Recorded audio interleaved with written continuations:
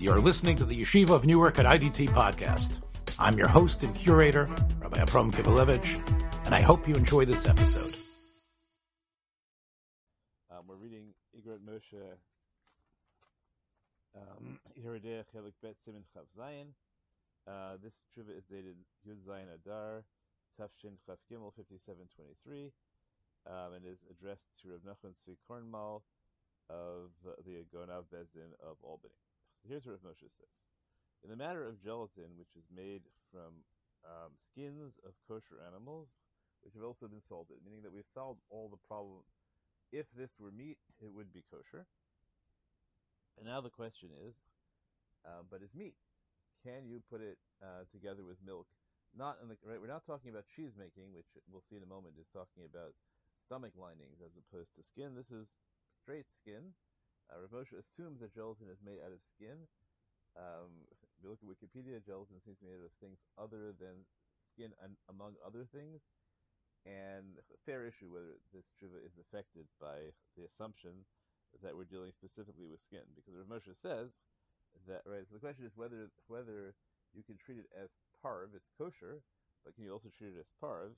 So Rav Moshe says he's already explained in Igrat Moshe Siman Lamed Yerideh Lamed Zayin that sheyoter notel niyazdati sheor b'chalav leka shum isur af lo midrabanan af be'oros lachim. So Rav Moshe already explained that he believes that the Torah excludes skin from the category of meat, even if the skin is moist, meaning presumably that something from it can get into any kind of mixture if you cook it or engage in other modes of transfer. Nonetheless, Rav Moshe says that you can treat it as parv because the Torah doesn't consider it meat. However, he says, even though he already explained that is his position, that's only his position in theory, because he found a Pri Megadim who says, V'dad or b'chalav patur balasur. The Pri Megadim held that there is an Isser D'Rabbanan of skin and milk, and Rav Moshe in practice is not going to rule against the Pri Megadim. However, he said, I wrote that if you're dealing with skin that has been completely dried out, so that there's no possibility of transferring any taste, and he thinks that the Ramah and the Nod Yehuda each think that that even if you're dealing with stomach lining, right, which is unquestionably considered meat, that if it's completely dried out, you can even cook it together with milk, and it's not going to create a prohibition. So therefore, he says, if that's true about stomach lining, then obviously it's true of regular skin, and therefore, if it's totally dried out, you don't have to worry about the Pri Megadim, and you can treat it as completely parv. Okay, so now the question is, however, is the skin that is turned into gelatin considered to be completely dried out or not? And for now, Rav Moshe does not engage in the fancy discussion. He's not interested in the question of whether the skin is transformed in such a way that the gelatin is no longer related to the skin. He's not interested in the question of whether the process of turning skin into gelatin, in that process, whether it's removed from the category of food entirely. Right? None of those are his issues. Right? He's assuming that we're taking the skin and we're turning it into gelatin, and at the time he doesn't assume the gelatin has been completely desiccated. But he says the grounds that he's given us so far is that since really he thinks that skin per se is never meat, and it's only the Pri Megadim who says that skin is considered meat d'Rabbanan. So therefore, he says, if you can add, right, so since the Pri Megadim is controversial, so what you have here is a suffix d'Rabbanan. So if you can add another suffix, you can add another doubt, then, right, as to whether there's any prohibition here, then it should be okay. So in the case he dealt with so far, where it's totally desiccated, he thinks there's not even a doubt. That's just permitted. But he says, V'chein nira b'chol suffix sheyeh sheyesh lahatir bor. But he says, if there's any other doubt that arises as to whether this particular skin product should be a problem in terms of kashrut. When in terms of meat and milk, you'll be leaning anytime there's another doubt. So what's the doubt here? So he says, "V'lachein, af shemasha kasak kvod teraso sheshama shegelatin eno davar nosein tam eno davar vadai." So even though he says what you wrote is that you've heard that gelatin has no effect on flavor, meaning that gelatin is the equivalent of a completely desiccated skin, but you don't know that for sure. So he says, what you heard is not the kind of certainty that allows us halachically to to violate what would be a definite prohibition, even if that prohibition is only drabanan. But here there isn't a definite prohibition. Here there's only a suffix prohibition because maybe the Pri Megadim is right and maybe not. Therefore he says, or sheyoter note she'ein bo shum isur le'inyan chalav, but skin, which he thinks is more likely not a problem of meat and milk.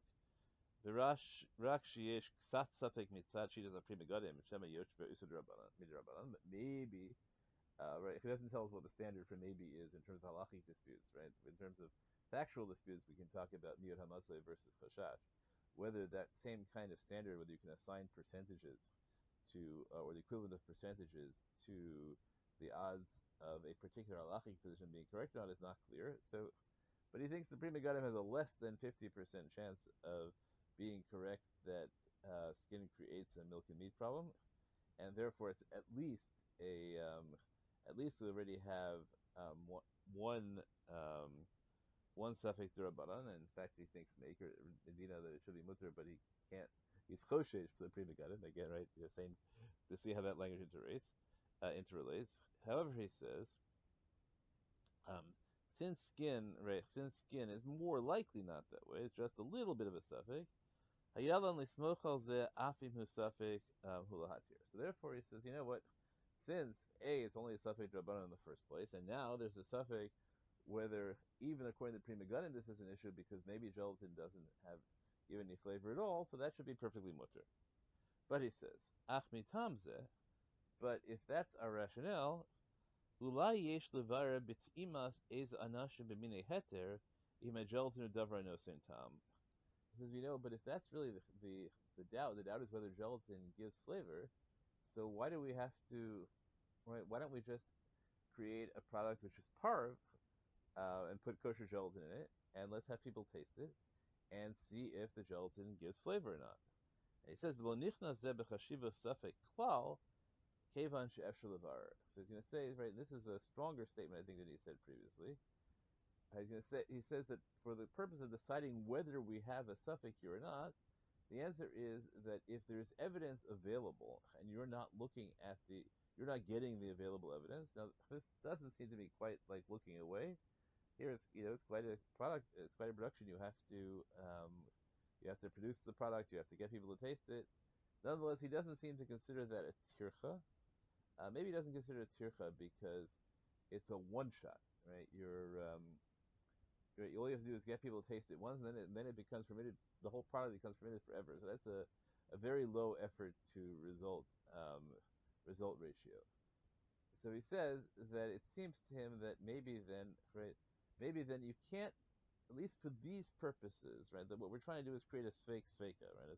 A suffix on a suffix derabanan, a suffix really on a not even suffix derabanan. So he says, well, a suffix perhaps is a formal category. You have to create a suffix, and it's not called a suffix when you can find out. That is very strong language, right? If we really held that, right? So then lots of other halachos, right? If it's not a suffix, so what is it? Is it a vadai the other way?